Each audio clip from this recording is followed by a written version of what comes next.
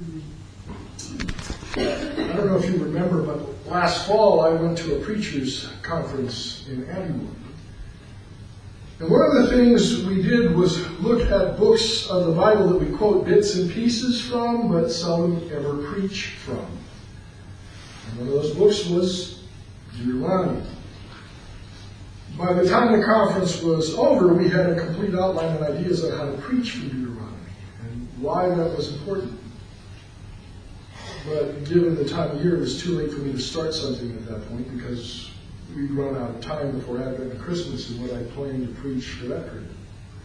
And after Christmas, Cindy and I went on holiday.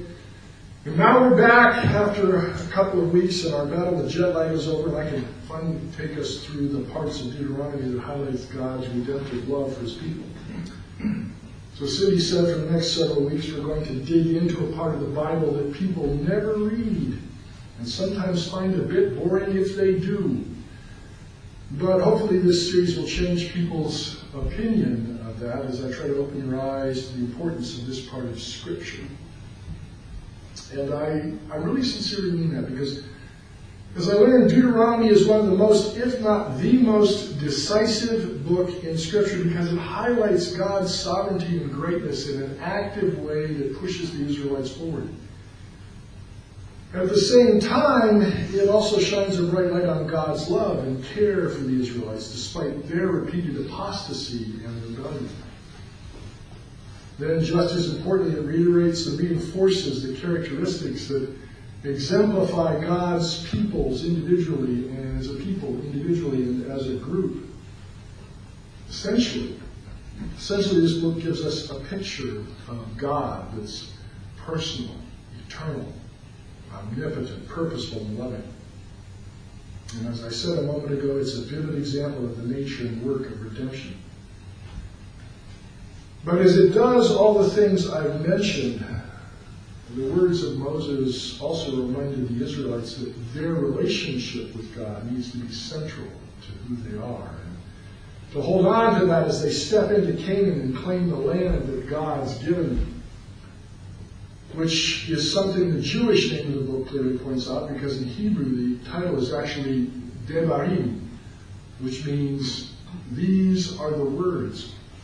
The title that we all know it by, Deuteronomy, was coined 1,500 years later, when Jewish scholars translated the entire Old Testament into Greek at the request of King Ptolemy II so that it could be added to the collection of the writings stored in the great library of Alexandria. Now, if you were to read Deuteronomy as if it were a book written in a series, you'd quickly realize that there's nothing new in it, and then you'd ask for your money back. That's because you'd have seen 99% of it when you read Exodus, Leviticus, and Numbers. Not that any of those are going to keep you awake at night either. Basically, the whole book is 3 rather lengthy sermons meant to help the Israelites separate their culture and faith from the peoples around them and to prepare them for life in the Holy Land. It was literally written to help them know what it meant to be a Jew and what it meant to be God's people, which is why this sermon is titled The God Who Speaks. Because as we look at this passage, we'll see God speaking to the Israelites about their past in verses 1 through 4, and in their future in verses 5 through 8. After that, they'll learn what it means to live in community as God's people in verses 9 through 18. So let's look at each of those and see what God wants to show us.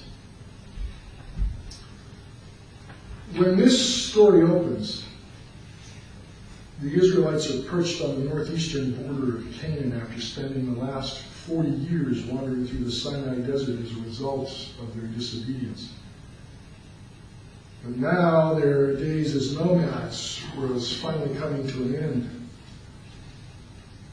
At the same time, Moses also knows that he won't be allowed to lead them any further, and that his life is coming to an end due to his own disobedience. So he's using these last few days or weeks to prepare the Israelites for the next step in their journey. These are the words Moses spoke to all Israel in the wilderness east of the Jordan. that is in the Arabah, opposite Suk, between Paran and Tophel, Laban, Hazeroth, and Gizahab. It takes 11 days to go from Horeb to Kadesh Barnea by the Mount Seir road. In the 40th year, on the first day of the 11th month, Moses proclaimed to the Israelites all that the Lord had commanded him concerning them. This was after he had defeated Sihon, king of the Amorites, who reigned in Heshbon, and that Edrei had defeated Og, king of Bashan, who reigned in Ashtaroth. Although it sounds a little cold and chronological in English, this first set of verses isn't simply an impersonal historical account of events. It's actually written like an ancient epic. And it's meant to paint a picture of the Israelites' past and then serve as a reminder of how far they've come. That's because this is a new generation of Israelites.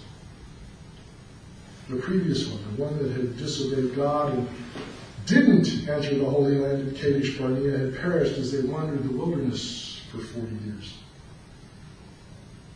And that's what Moses wants this new generation to remember. He wants them to think about their parents and grandparents who passed away, and about every place they've walked or camped for the last 40 years. But along with that, he also wants them to see God's care and the prominent role he's played in their lives since this journey began. At this point here in their journey, Moses is essentially a motivational speaker.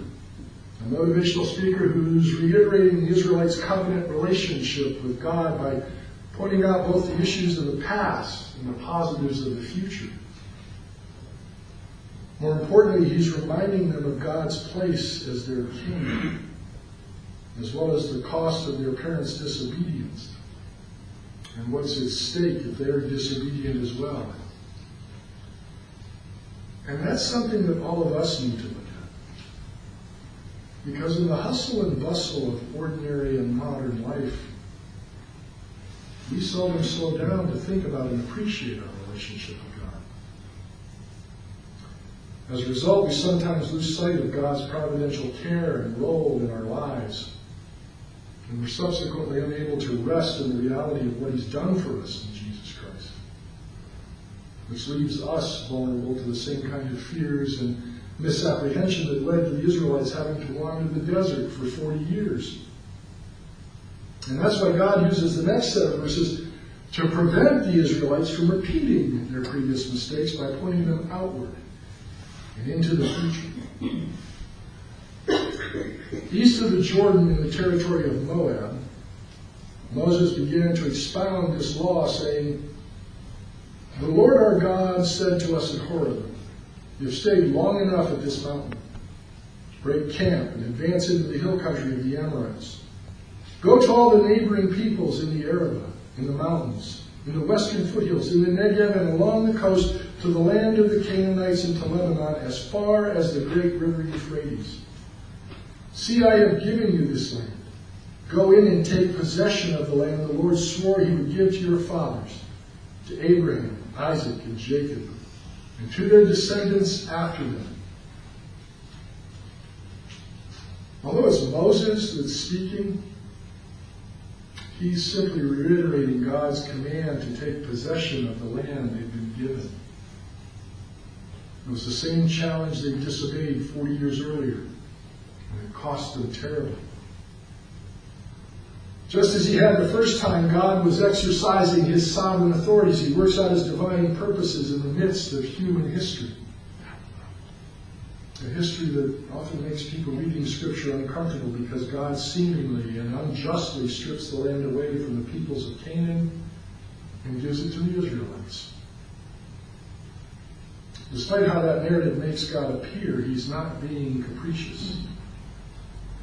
Instead, he's exercising judgment and passing sentence as a sovereign king, and stripping the land away from predatory, warlike peoples that preyed on the weak and vulnerable and that practiced human sacrifice along with other violent pagan rituals.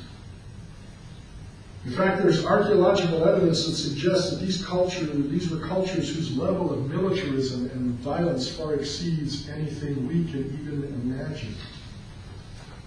Which is why we need to exercise some discretion and humility, instead of simply criticizing or casting doubt over passages such as Genesis 15:16 or Leviticus 18 verses 24 through 28, where God calls these peoples to account. But having said that, we can't assume that God was giving the land to the Israelites because they were especially moral or faithful, because they weren't. And that's more than evident through the first 4 books of the Bible and later on in Deuteronomy.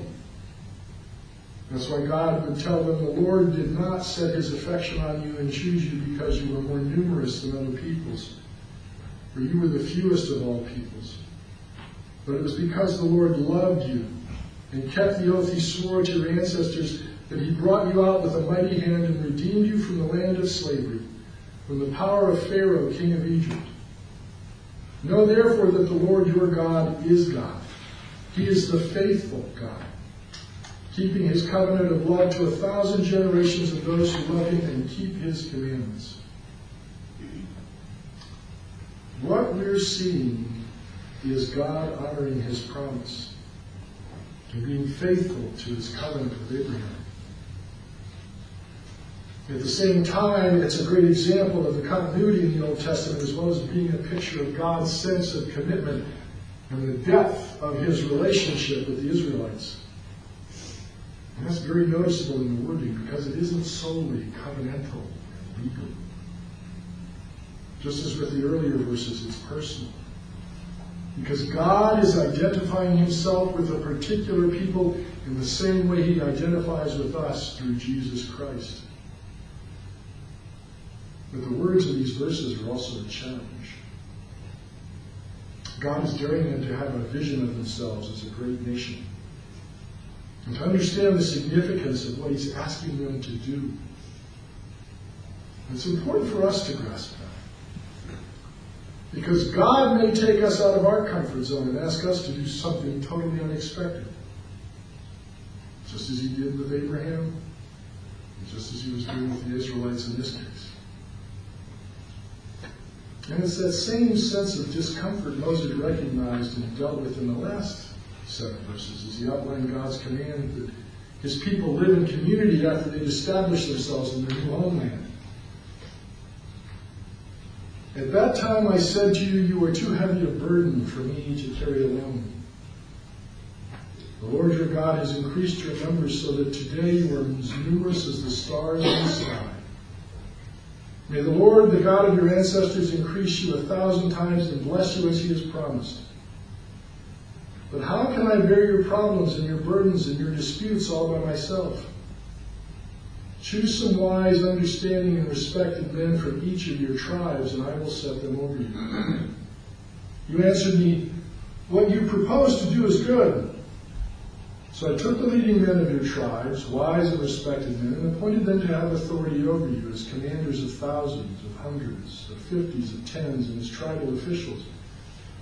And I charged your judges at that time, hear the disputes between your people and judge fairly, whether the case is between 2 Israelites or between an Israelite and a foreigner residing among you. Do not show partiality in judging here, both small and great alike. Do not be afraid of anyone, for judgment belongs to God. Bring me any case too hard for you, and I will hear it. And at that time I told you everything you were to do. Unlike the surrounding cultures, Israel didn't have a king. And their tribal structures were no longer viable because the scripture said they were essentially more numerous than the stars in the sky. Besides that, and like other cultures and communities, there were also governance, legal, and relationship issues that impacted and affected community life. Which is why they needed a community structure that would display the qualities God expected of his people, while withstanding the strain inherent in a theocracy. Although simple, the design was very practical. And along with the moral imperatives in Numbers and Leviticus, it set a standard the surrounding cultures couldn't match. What's more important is it contains an inherent sense of righteousness and justice that's coupled with a good dose of equality. Something that left no room for prejudice, envy, strife, or malice. In a very direct way, God was saying the characteristics I just mentioned are incompatible with life in the faith community. That he wouldn't tolerate the Israelites sliding down to the levels that he condemned the people of Canaan for. As much as anything, these verses were openly daring the Israelites to be different in the same way God's daring us to be different as individuals and as a church. Beyond that, there's an expectancy that leaders will exercise a special level of integrity, wisdom, and understanding. And that social and justice norms will reflect a genuine and authentic sense of care that points people towards God instead of away from Him. It's important we recognize that, because it points to the reality that our right and responsibility to govern is directly tied to our relationship with God. Because the level of integrity He requires of leaders is virtually impossible without that connection. And the only way for us to make that connection is through Christ's work on the cross. What it all comes down to as a community, and especially for leaders within that community, is that there's no room for the self-oriented grandstanding we often see in public life. Which is one of the things St. Paul was reminding the Philippians of when he wrote, "Do nothing out of selfish ambition or vain conceit. Rather, in humility, value others above yourselves, not looking to your own interests, but each of you to the interests of others." Having said all that I have this morning, the question at this point is, how does this apply to me? How does this apply to us? First and foremost, I think God wants us to look back on our lives. Back beyond the sense of hurt and loss we've all experienced as part of our own wilderness journey. So we see His faithfulness and recognize that He's been there at every bump, detour, and wreck we've experienced in life. Along with that, He's daring us to set aside any resentment or doubt we still have toward Him and to allow the Holy Spirit to replace it with a deep and abiding trust that provides the sense of fulfillment and peace that often seems to elude us. In addition to both of those, God's challenging us to stop making self-conscious excuses, to step outside of our personal history and comfort zone and be the witnesses and missionaries He's asking us to be. And that's because Kaldoki, Cromarty, and the Black Isle need the gospel as much or more than any exotic or foreign land. God wants us to make time for the people around us, and not simply the people we're comfortable with. Admittedly, that's not easy, especially given people's often unfavorable and cynical view of Christianity and of the church. A view that sadly may have been earned by its own past lack of grace. Regardless of that, we're called to be obedient, to step into our discomfort in the same way Christ went to the cross. Because it's then, when we leave ourselves behind and trust in God's grace, that the world around us will see Jesus and hear God's still small voice calling them away from the soul-crushing wilderness they're wandering through and into the life-giving, redemptive peace echoing the words, "Come to me, all you who are weary and burdened, and I will give you rest. Take my yoke upon you and learn from me. For I am gentle and humble in heart, and you will find rest for your souls." Let's pray. Heavenly Father, as we begin this new year, open our eyes to those unforeseen and unexpected encounters you put in front of us. Engender the sense of trust we often lack, and like the Israelites, help us take that first step into the unknown and into the land you have promised. And then enable us to visibly live lives that serve as a witness to your mercy, grace, and love, and that draws the unbelieving world toward the salvation you offer each of us in Jesus Christ. In His mighty and powerful name we pray. Amen.